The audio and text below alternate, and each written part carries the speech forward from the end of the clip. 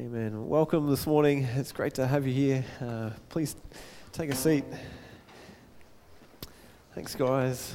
Great job. Thank you, Lord. Well, whoa, I've gone up.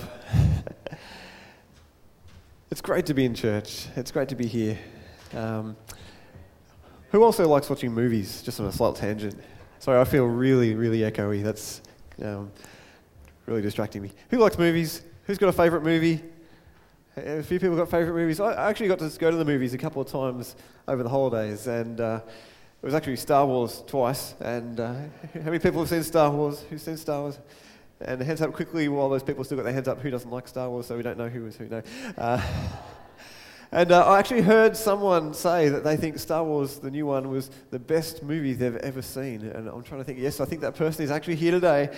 Not naming any names, but on the other hand, how many people have been to a movie or watched a movie and you just wish you hadn't bothered spending that 2 hours of your life? And you think, why did I use that 2 hours of my life watching that movie? Now, I'm a big believer in that we should fix our thoughts on whatever is true, lovely, admirable, excellent, and worthy of praise. And there's a lot of movies I'm not even going to bother turning on. But I've got to admit, there's some movies I have watched. I've got to the end of it and thought, why did I bother watching that? And I thought it was going to turn out okay. And then something happens at the end and I'm just like, well, that was garbage. I'm like, why did they do that? And I remember there was a movie we watched probably a few months back, and I think actually halfway through I realised I've seen this before, and it takes me a while sometimes. I actually watch a movie twice and go, what's going to happen the second time? I still don't remember. It's like life has continued. I've forgotten what happened. Anyway, we're watching this movie, and as it gets to the end, I have this feeling starting to come in me, and to be honest, I actually think Rochelle realised a lot sooner than I did, which, anyway. But this movie, the last time we saw it, but at the end of the movie, I just felt horrible. I had an anger, but a sadness, and I just felt disgusting. And it wasn't the movie was terrible, it wasn't a bad movie, but just something about the movie, the things it was talking about, the things that happened, just stirred something in me that I hated it. I just hated it. And I got to the end of the movie a second time and I hated it. And I just wish I hadn't watched it. I felt terrible. And I say all that for this reason, that life affects our emotions. Life happens and it's like a roller coaster. We go up, we go down. Life happens and we take a bend. And life affects our emotions. Day by day, we have things that happen. And we go up, we go down. We buy a pair of new shoes, and we've got new sneakers. We're excited. We're happy. We've got a bit of spring in our step. It reminds me of someone. And we're excited. We're happy. And the next day, we're at a barbecue, and we're eating a sausage, and we spill sauce on our shoes. And suddenly, we go down. We're like, stupid thing. I shouldn't have put sauce there, and that guy knocked me, and suddenly, one little thing. And the roller goes zoom down there. At school, in my chaplaincy role, we sometimes draw the roller coaster of the days that kids have had, and life affects our emotions. And on the more serious scale, people die, and the roller coaster can take a turn that we never expected sometimes. On the other hand, relationships can break down. There can be heartache within relationships, and it's a hard journey to follow sometimes. Jeremiah chapter 17, didn't write down the verse, sorry. It says, who can understand the human heart? Who feels like they just know everything about people's emotions and understand them completely? Who understands their husband or their wife completely, or their brother or their sister or their mother or their father? None of us can understand the human heart. Our emotions are so fickle. Who's ever had one of those days you wake up in the morning, you get out of bed, and the moment your feet hit the ground, you're just a grump. It's like, don't touch me, don't talk to me, don't go near me. And on the other hand, you wake up some days and you wake up and you just want to laugh. And you just wake up and you're laughing. Maybe not you, but who can understand the human heart? Who can understand it? And for those of us that are Christians, those who follow Christ, who know Christ, our emotions get the best of us at times too. We're people just like anyone else. But for the next 8 weeks, we're going to begin a journey. We're going to be looking at hope. and the fact that there is hope. And I hope you can read our word up the back there. It says hope, to remind you that we're talking about hope for the next 8 weeks. Right up until Easter, we're going to be talking about hope. And on the back table there's actually some little flyers. And we want to encourage you to invite someone to church, to hear about the hope that we have, to pray about who can you invite to church. So have one on the front table we have at the door. What's that called? Hall table, whatever you call it. Have one at the front door. Have one in your diary. Have one on your desk at work. Just waiting for that opportunity that God just prompts you. Say, hey, invite them. Maybe they're feeling a bit hopeless that day and God wants to just invite them along. I encourage you to do that. We're going to be talking about hope. What is hope, though? What does it mean if we have hope? Does that mean we don't have any more bad days, that we always feel happy, that life is just continual bliss? Actually, a roller coaster goes pretty straight would be pretty boring, wouldn't it? I hadn't thought of that till right now. I'm like, wow, that'd be boring. As I said before, Christians suffer too. Christians have turmoil in their life. I think if someone was in a war and they'd been in the battle and they'd lost an arm from the scars and the things that had happened in battle, they lost an arm, they become a Christian. I don't think many of us would look at a person that's lost an arm and then becomes a Christian and says, hey, where's your arm? Like, you're a Christian, you're a follower of Jesus, like you're supposed to have hope for everything. Like, why hasn't your arm grown back? We just wouldn't do that, would we? And yet at the same time, someone else, they've lost a husband or a wife, they've lost someone close to them, and they're grieving deeply.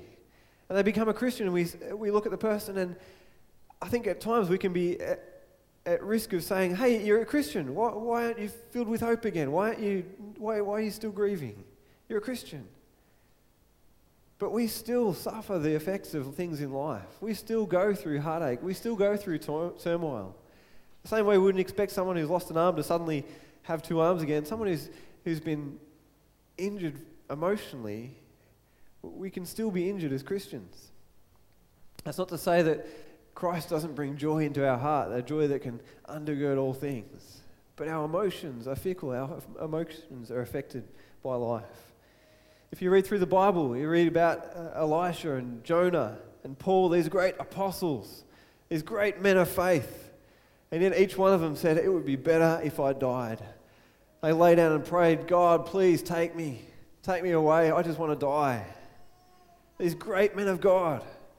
And yet they just wished to be gone.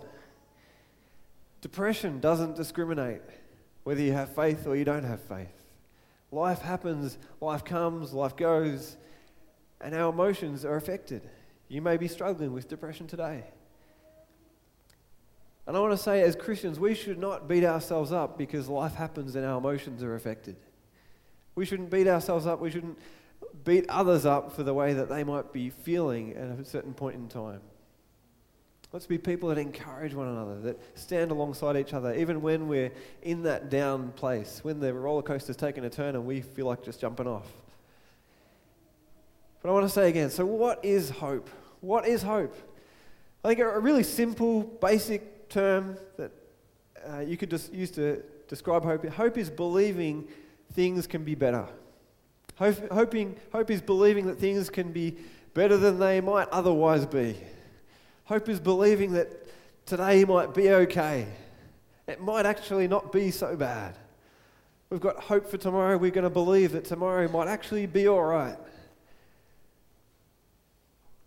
Sorry, I'm just going to turn the page. Hope is a fundamental need of humanity. We cannot function without hope. If we have absolutely no hope, it is almost impossible to get out of bed in the morning.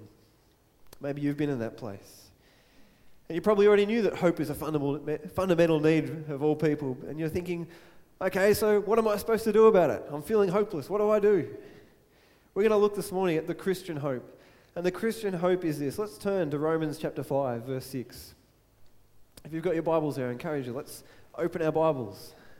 It's on the screen. Maybe you can underline it in yours. Check out your translation, see the different emphases on the different syllables. That joke never gets old with me. I love it. Romans chapter 5, verse 6 to 8. When we were utterly helpless, Christ came at just the right time and died for us sinners. Now, most people would not be willing to die for an upright person, though someone might perhaps be willing to die for a person who is especially good. But God showed his great love for us by sending Christ to die for us while we were still sinners. That is the Christian hope. That we were utterly hopeless. We were all sinners, condemned and deserving judgment. We were all in that place. We were utterly helpless. We cannot help ourselves. We cannot change our past. We cannot change our future. But God is our creator. On Monday night, I was here for Bible College for the first night. If you missed it and you want to come along, please do. And we had a great time Monday night listening to Ian Miller. And he was talking about the Old Testament and how right from the beginning of the Bible, it's like God is a kid showing his favourite movie, just fast forwarding to all the important good bits. He's like, "Whoa, you got to have a look at this. You got to check this out." And right from the start, he says, "Look at this. I spoke and the world came into being. I am your creator. I formed the birds. I formed the planets. I formed you. I know you. I know how you should work. And it was perfect. It was good when it was as I created it to be." But then the sin comes into the world and we see the perfect, holy, pure God and his response to sinful people. Adam and Eve sin, and yet God, as the holy, righteous judge, could have wiped them out and said, "That's it. You're gone." But right from the beginning, right from the start of the Bible, God establishes that he is a righteous judge, but he is also a merciful, loving, and compassionate God.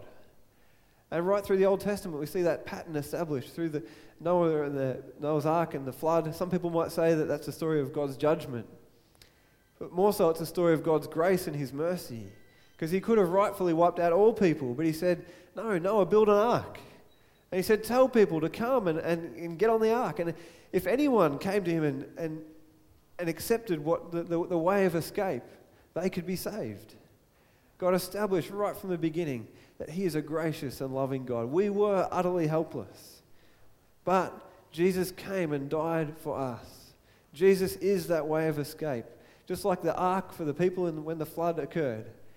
Anyone who enters into this relationship with Jesus Christ will be saved. We have the way of escape. God is not a God who's waiting to judge us. He's a kind and merciful and loving God who has provided the way of escape. And he calls us to come to him that we might find life. And I just think of what Sam said this morning, that even in those moments when we struggle, when our emotions are on top of us, we can sort of try and just be strong in ourselves, or we can come to him, the one who is our strength and our way of escape. John chapter 8, verse 12 puts it this way. Jesus spoke to the people once more and said, "I am the light of the world. If you follow me, you won't have to walk in darkness, because you will have the light that leads to life." Jesus is the light of the world. If you follow me, you won't have to walk in darkness. You know, we can know Jesus as our Saviour and then just still try and do life on our own, and I think we still walk in darkness in this earth when we do that. But you won't have to walk in darkness because we have the light that leads to life. Ephesians chapter 2, verse 1. You might want to turn there. We're going to read a few verses there. Ephesians chapter 2.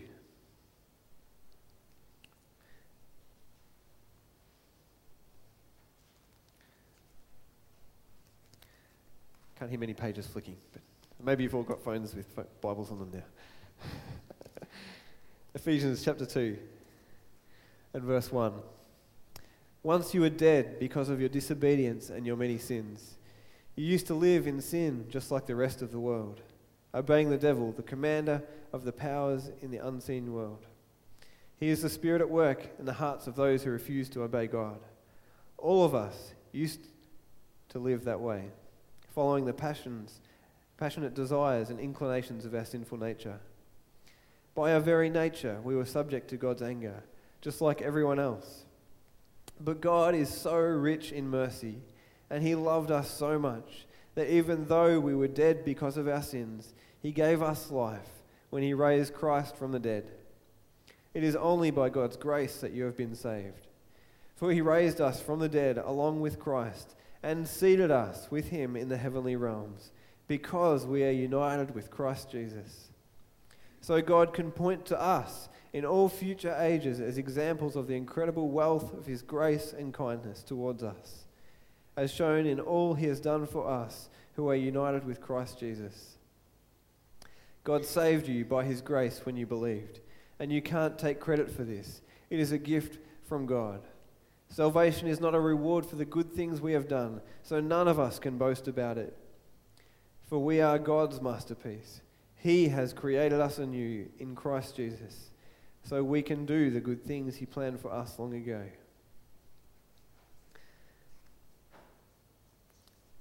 It's God who has done this work in us. It's God's grace that saves us. It's God that has done what needs to be done. The Christian hope is that once we were dead, we were doomed forever, one translation says. But God is so rich in mercy. He loves us so very much. He's given us grace. He's given us a gift, an undeserved favor, that we can be saved by his grace, that we might now live and have life on this earth and in eternity because of what he's done for us. That is the Christian hope. We're saved by his grace. We're no less saved if we're having a bad day and our emotions are down here. We're no more saved if we're having a great day and our emotions are up here. Our hope is in Jesus Christ, in his love and righteousness. You know what? Jesus didn't come just to make you feel better. Jesus didn't come just to give you a more comfortable ride to judgment. And I'm so glad he didn't. Jesus didn't just come to let us feel better until we face judgment and hell. But at the same time, Jesus didn't come just to give us a free ticket to heaven and say, here you go, do your best at surviving on earth, but hey mate, it's going to be okay in eternity. Ephesians 2 says, we have been seated with him in the heavenly realms. We have access to God's presence. The Bible tells us to come boldly before God's throne of grace. We have a relationship with him now, and he longs for us to do life with him. Jesus came that we might be filled with hope. Hope of knowing that he is our Saviour, that he is our God, that he is our King. And to turn us into messengers of hope. Have a listen to what Jesus says in Matthew chapter 5. This is Jesus, the light of the world, speaking to his disciples and speaking to us. Matthew chapter 5, verse 14. You are the light of the world. This is Jesus speaking to his disciples. You are the light of the world. Like a city on a hilltop that cannot be hidden. No one lights a lamp, then puts it under a basket. Instead, a lamp is placed on a stand where it gives light to everyone in the house. In the same way, let your good deeds shine out for all to see, so that everyone will praise your heavenly Father. Over the next 8 weeks, I want to give you a challenge. This is a challenge that I first heard, was given at the CRC conference a couple of years ago by, I can't remember who it was now. Anyway, doesn't matter. Paul Scanlon, thank you, Kerry. I want to give you a 15-minute challenge. And this 15-minute challenge is about, you know, those moments in your day when you're going about the things you've got to do, and there's someone there and they just need a hand. Or maybe you're going about your day and you just feel some prompting in your spirit to go and give that person a call, or go and call in on that person and say good day, just to see how they're doing. And life goes on, and sometimes we're just like, I'll do it another day. But over the next 8 weeks, I want to give you a challenge, if you accept it, that every day for the next 8 weeks, every day, you might ask God to give you 15 minutes, to help you give 15 minutes to share hope with someone else. That might mean just saying good day and encouraging them. That might mean doing something for someone at work, helping them out with the job. It might be at home then. You've got 15 minutes, you think, I'll just go and mow the lawn or do the dishes. But I want 15 minutes a day. You can be a hope bringer just by making yourself available. I look at Jesus and his life on earth. As you read through the Gospels and you see Jesus, and he's on a mission. He's on the greatest mission there ever was. And as he's going along the road and he's doing the things he does, he stops and turns to the person. He stops and he listens to the person. He stops and he does this thing for that person. He stops and he prays for this person. I want to be a person like Jesus that stops and listens to that person when God's prompting me to. Let's be people that stop for that 15 minutes and take up the challenge and say, I'm going to be a messenger of hope in this situation. Jesus said, we are the light of the world. And he doesn't say, you are the light of the world, so go and preach it louder, go and preach it longer, go and preach it in more places. He says, let your good deeds shine out for all to see. Our good deeds can be a way of showing people God's love, that they might then ask questions and discover God's love. I love this verse in 1 Corinthians chapter 13, verse 13. It says, 3 things will last forever: faith, hope, and love. And the greatest of these is love. And I see a real connection between faith, hope, and love. I think if we don't discover God's love, if we don't have a revelation of God's love, we will never put our faith in him. And to be honest, faith is a gift from God. And it's as we hear the word of God, as we hear about the love of God, that we have faith stirred within us, and we can have faith in God. And as we see God's love, as we have faith in our heart, we receive hope for the future. How awesome is that? And I think for us, as we try and share hope with others, evangelism isn't just preaching at people, it's sharing God's hope for eternity. As we share God's love with people, as we love people and even just do loving deeds for people, I think it stirs something within them that allows them to potentially have faith and have hope. Will you take up the challenge? 15 minutes a day. Say, God, inconvenience me. Go on, I dare you. It's a dangerous prayer to pray. For those of us here today, maybe you are in that down place. You're just feeling so discouraged. Maybe emotions are just... You know the hope you have in Jesus, but your emotions are just getting on top of you. Have a listen to what it says in Psalm 43, verse 5. If you've been reading along in the CFC Daily Bible Reading Plan, you would have read this just last week. Psalm 43. It says, why am I discouraged? Why is my heart so sad? I will put my hope in God. I will praise him again, my Saviour and my God. I hear that psalm and I think that's a prayer I think Jonah might have prayed. I think that's a prayer that I reckon I've prayed a lot of times. I reckon that's a prayer that maybe Elisha prayed as he finally got up after eating and drinking and said, okay, off we go. Why am I so discouraged? Why am I so sad? I don't understand this. This makes no sense. Life's good, but I just feel so discouraged right now. Maybe that's how you feel. And yet, even as Elisha gets up and starts his journey, or Jonah goes back and preaches to the people, it's almost like saying, declaring to themselves, I will put my hope in God. I don't feel like it, I don't feel full of hope, but I will put my hope in Jesus Christ. I will praise him again, my Saviour and my God. We need to declare that to ourselves. We need to tell ourselves and remind ourselves. That's why it's so good to come to church and to sing songs that tell us of his love and his graciousness towards us. To remind ourselves to praise him again. I'm going to ask the band to come and we're going to close in just a minute. I just want to read one last verse from Hebrews chapter 16. Actually, it's a couple of verses, but Hebrews chapter 6 and verse 16. It says, now when people take an oath, they call on someone greater than themselves to hold them to it. And without any question, that oath is binding. God also bound himself with an oath, so that those who have received the promise could be perfectly sure that he would never change his mind. So God has given both his promise and his oath. These two things are unchangeable because it is impossible for God to lie. Therefore, because God can be trusted, because God is faithful, because God is true, therefore, we who have fled to him for refuge can have great confidence as we hold to the hope that lies before us. This hope is a strong and trustworthy anchor for our souls. It leads us through the curtain into God's inner sanctuary. Jesus has already gone in there for us, He has become our eternal high priest. God is faithful. God is faithful. God is faithful always. Can you say that? God is faithful. We can have confidence in him. He is the anchor for our souls. Through every storm we go through, his anchor holds firm.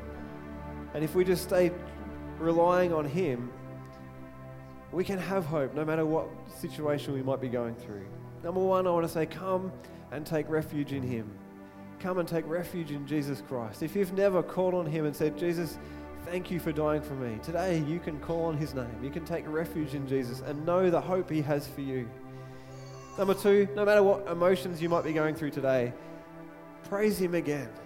Praise him again. We're going to sing one last song in a minute. I encourage you, open your mouth and praise him again.